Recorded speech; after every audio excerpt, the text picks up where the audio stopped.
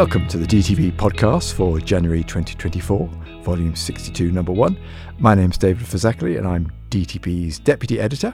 Hello, I'm James Cave, editor-in-chief. I just got to say, it's lovely to see you, by the way. And you, I suppose we should say that at this point, this is the first time we've recorded in person since I think it's the 3rd of March 2020. And we're back in BMA House. We're in the recording studio, which has been, I think, pleasantly improved. It's been tastefully renovated, I think. And we've got some new kits. That's good. And we've got Letitia and Brian in the booth above us waving to us. So yes, the band is back together. Fabulous. So that's good. And the other thing to say is Happy New Year. This is, I was calculating the other day, this is nearly 15 years of DTB podcasts. And I worked out that if you've listened to every single one of the 162 episodes, you will have spent 41 hours and 22 minutes of your life, which is enough time to run 20 and a half marathons at world record pace. It's 41 hours you'll never get back. Well, 41 hours we hope we've entertained and informed. Indeed. Okay, and one couple of other things just to talk about in the notice section. We've had some feedback from a listener who's asked to do something on attention deficit hyperactivity disorder, on the basis is that they're seeing a lot of demand coming through from people who are worried that they may have ADHD and acknowledging limited capacity to do anything about this. James, any thoughts? Yes, I think it's quite a while since we looked at the evidence behind the medication, and particularly for adults. So I think it's something we'll definitely look at. And I think the other aspect of it, we have got an editorial actually we're going to publish probably in February or March looking at some of the problems around the shortages of ADHD. So yes, it's on our radar. It was picked up at our editorial board meeting at the end of last year. So yes, we will do something on that this year. And lastly, before we hit the content, brief follow-up to last month's DTB. We published the article on semaglutide and the evidence for it. Barbara and Joel, who wrote that article at the time, did not have access to the full results of the SELECT study. That's now out and published in New England Journal of Medicine, and we will come back to it and summarise it in a future issue. But James, do you want to pick up something about the headlines and the way it's presented? Yeah, so the headline, which you may have seen, is that there's a relative risk reduction of 20% in patients who were randomised to semaglutide for about 3.5 years compared to those that had a placebo. And that's the headline people have seen, 20% reduction in this. Once again, it's one of these very large primary outcome composite, which is, MI, fatal MI and non-fatal MI, that sort of composite stroke as well, I think, was added to that. But of course, the devil is in actually what the absolute risk reduction is. And that was actually as 1.6%. So about 6.5% of patients in the semaglutide group after 3.5 years had one of these primary outcomes versus 8% in the placebo group. So 1.6% absolute risk reduction, or a number needed to treat for about 3.5 years of 63. So I think, yes, it looks positive, but I do wish people wouldn't use the relative risk reduction as a sort of headline, because it does seem to overemphasize the benefit sometimes. And it wasn't, it was in various journals who reported it. They just took the key message that it was 20% reduction without exploring it in any detail. So we'll come back to that. We'll look at it as a select item and pick out some of the other figures from it as well. Okay, let's start the January issue with Julian Treadwell's editorial. James, over to you. Yes, this is right up my alley.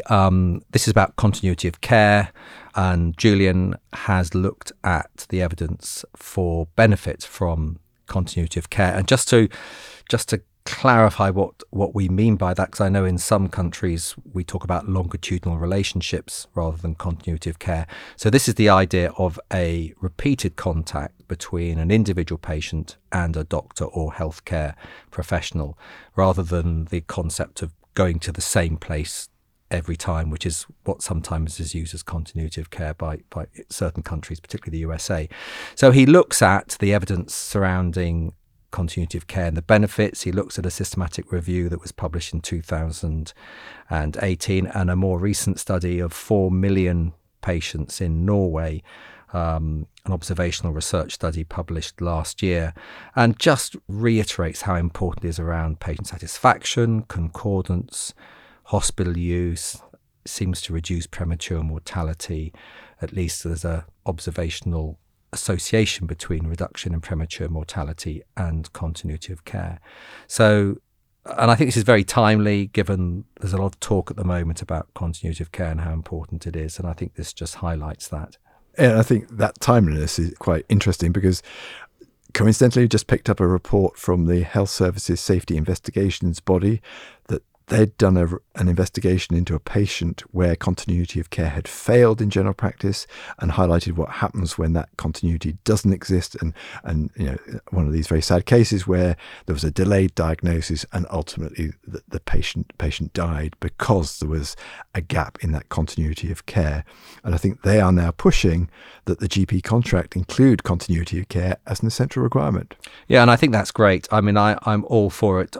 We've actually, I got conflict of interest here. I work in a practice that believes in continuity of care, and we still have personal lists. Patients can choose who they see, but we suggest that they see the same doctor every time. And I think for doctors, it's better. You get the opportunity to develop relationships with patients which can last for years and which are in themselves very satisfying. And I think it develops that level of trust, which allows you both to be very honest with each other, and that honesty enables the real issues that patients might be having to come out.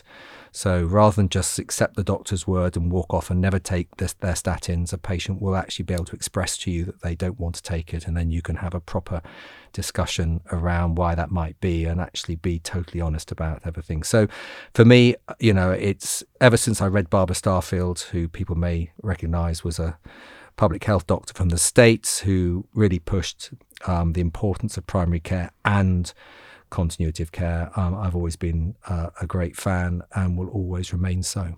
And having slightly lived through a period where maybe that has been downplayed by either politicians or the NHS as a whole, it's good to see it coming back into focus and being an aspect of care which is seen as important. Absolutely, yeah. The pendulum has swung back the other way, and that's all good. Of course, the issue, and I totally appreciate that if you're working in a busy surgery where you can't get doctors to work, it's a nightmare for you, because it may be that you are just working in a sort of on huge numbers of patients. Perhaps you also work in an area where the throughput of patients is very high. It makes it very difficult. But I think as a concept that is effective, and I think it was Martin Marshall, the past chair of the Royal College of GPs, he said, you know, if relationships with GPs were a drug, NICE and other guideline developers would have to mandate their use. And I think anyone looking at how to make general practice work in the next 10, 20 years has got to make sure that continuity of care is front and centre to that. Okay, thanks for that. Let's look at one of the DTB select items this month, which we've discussed at length, off air, as it were. So this is a safety update from the MHRA. Well, James, you explain it and talk about our reservations. Yeah, so this is an MHRA published report on the association between statins and myasthenia gravis, and they've requested that market authorization holders have to update their product information for any medicine that contains statin to include the concept that statins may well be associated with myasthenia gravis. And I think what's been difficult is really trying to find the evidence for this. You know, why is this suddenly come out of the woodwork? And it seems to be based on 10 yellow card reports over the last 28 years that have noted or suspected there's an adverse reaction involving myasthenia gravis. Now, trying to unpack what those 10 individual case reports were is difficult. It looks like 3 were actually worsening of myasthenia gravis in people who already had the diagnosis. And it seems like only one case there was a re-challenge, which of course is what you really need to do to be absolutely sure that the statin was involved. But I just left thinking, 10 cases, how many million patient years have we got of evidence for statins? I just wonder whether they've thought through the unexpected consequences of something like this. And the idea, I think it's actually suggested in the safety update that you should actively warn patients of the risk. Now, if you're warning people who've got myasthenia gravis already about starting a statin, that seems reasonable. But to have to warn every patient starting a statin or on a statin that this is a possible consequence of their treatment, what are the unintended consequences that may lead to amongst patients who may then say, well, actually, I don't fancy the statin, although the risk is very small? I agree. And I think what's odd is that I think it's very useful to recognise that there's this possible link. And what's interesting is a couple of papers that have questioned whether there might be a link between statins and myasthenia go back to 2002 and 2008. So if you like, the question mark over this has been out there for 20 years or so. I think it would have been useful to have highlighted there may be this element. And, certainly if you see a new patient with myasthenia gravis, the first thing you might want to do is think, well, are they on a statin? Is it worth stopping that to see what impact that might have? And that, for me, is the learning point. I've got, hundreds of patients on statins, but if one of them develops myasthenia, then I might think, okay, let's think about that. But the concept that I have to raise this condition, which is not in common parlance, if you say to someone, there's a risk with myasthenia gravis, they're just going to look at you and think, oh my goodness, that sounds terrible. And I think that may well lead to some inhibition in taking the drug unnecessarily. So I just wonder whether the MHRA have a bank of GPs they could talk to about what are the possible implications of this and how best would it be to make sure we can put the safety message across without actually having an impact which might be less safe. And you think back to the contraceptive pill scare that we had where, actually more patients were harmed because of the scare than actually were being harmed by the problem in the first place. So I do think there needs to be some measure of thought when you start raising these particular issues to make sure that what we get out of them is the right outcome, which is better, safer medicines for patients. And as we've discussed before, there's this issue of warning fatigue. That if it's then going to be flagged up on your clinical system as another alert, how many times can you see these before you start to ignore them or override them?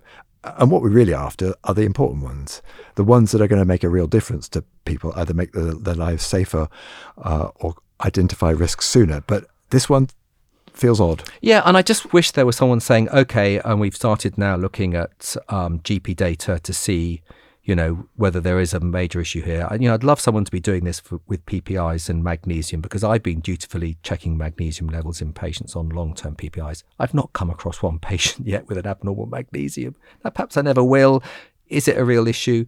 Is someone looking at this to decide whether actually we can knock some of these warnings off? It would be really great to think should be actually doing that. But anyway, we are where we are. And I think it's a case of just being aware out there.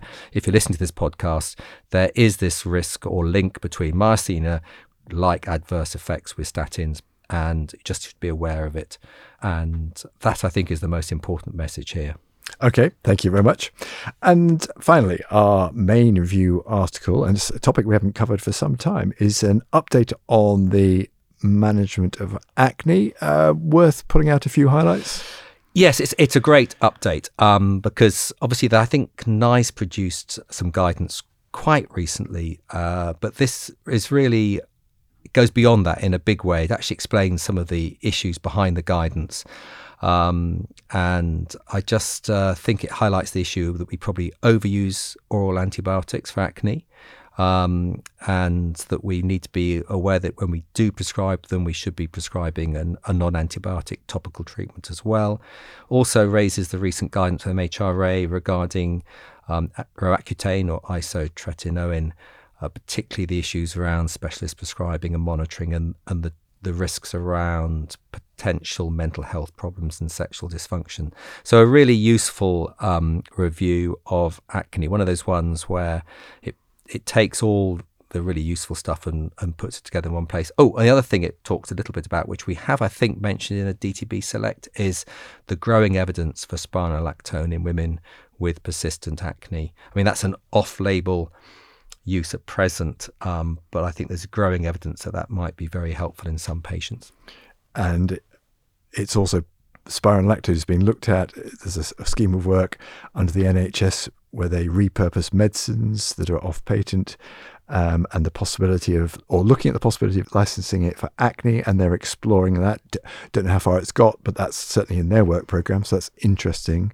And the other couple of points that I picked up on, obviously the importance of treating early and making sure you get people at an early stage, but also supporting them that they aren't going to see benefit for quite a while, so 6 to 8 weeks, and therefore supporting them through that phase, that they don't give up and that they don't just stop taking it because they're not seeing any improvement, but actually are supported through that process. And the last one was about if they do stop their systemic treatments because they've come to the end of a course, whatever, they still need to carry on with their topical treatments. Oh, and one last thing, there is a risk that they go for sort of cosmetic treatments that are actually not any good. So talk to your pharmacist, talk to your GP about the products you should be using, and try and avoid the ones that are just sold as cosmetics, which won't do you any benefit.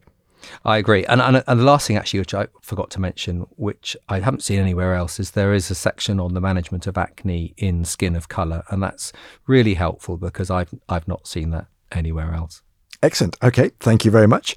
You can find these and all our articles on our website at dtb.bmj.com. All 41 hours and 22 minutes of our podcasts are also there. So if you have a gap in your life, go and listen to them. If you want to help us, then you can suggest content, suggest articles you'd like to see written, offer to be a peer reviewer, or even offer to help write articles, and we can help you with that process. So just contact us on dtb@bmj.com. So last thing to say, thanks for listening, and hope you'll be able to join us in a month's time for the February podcast.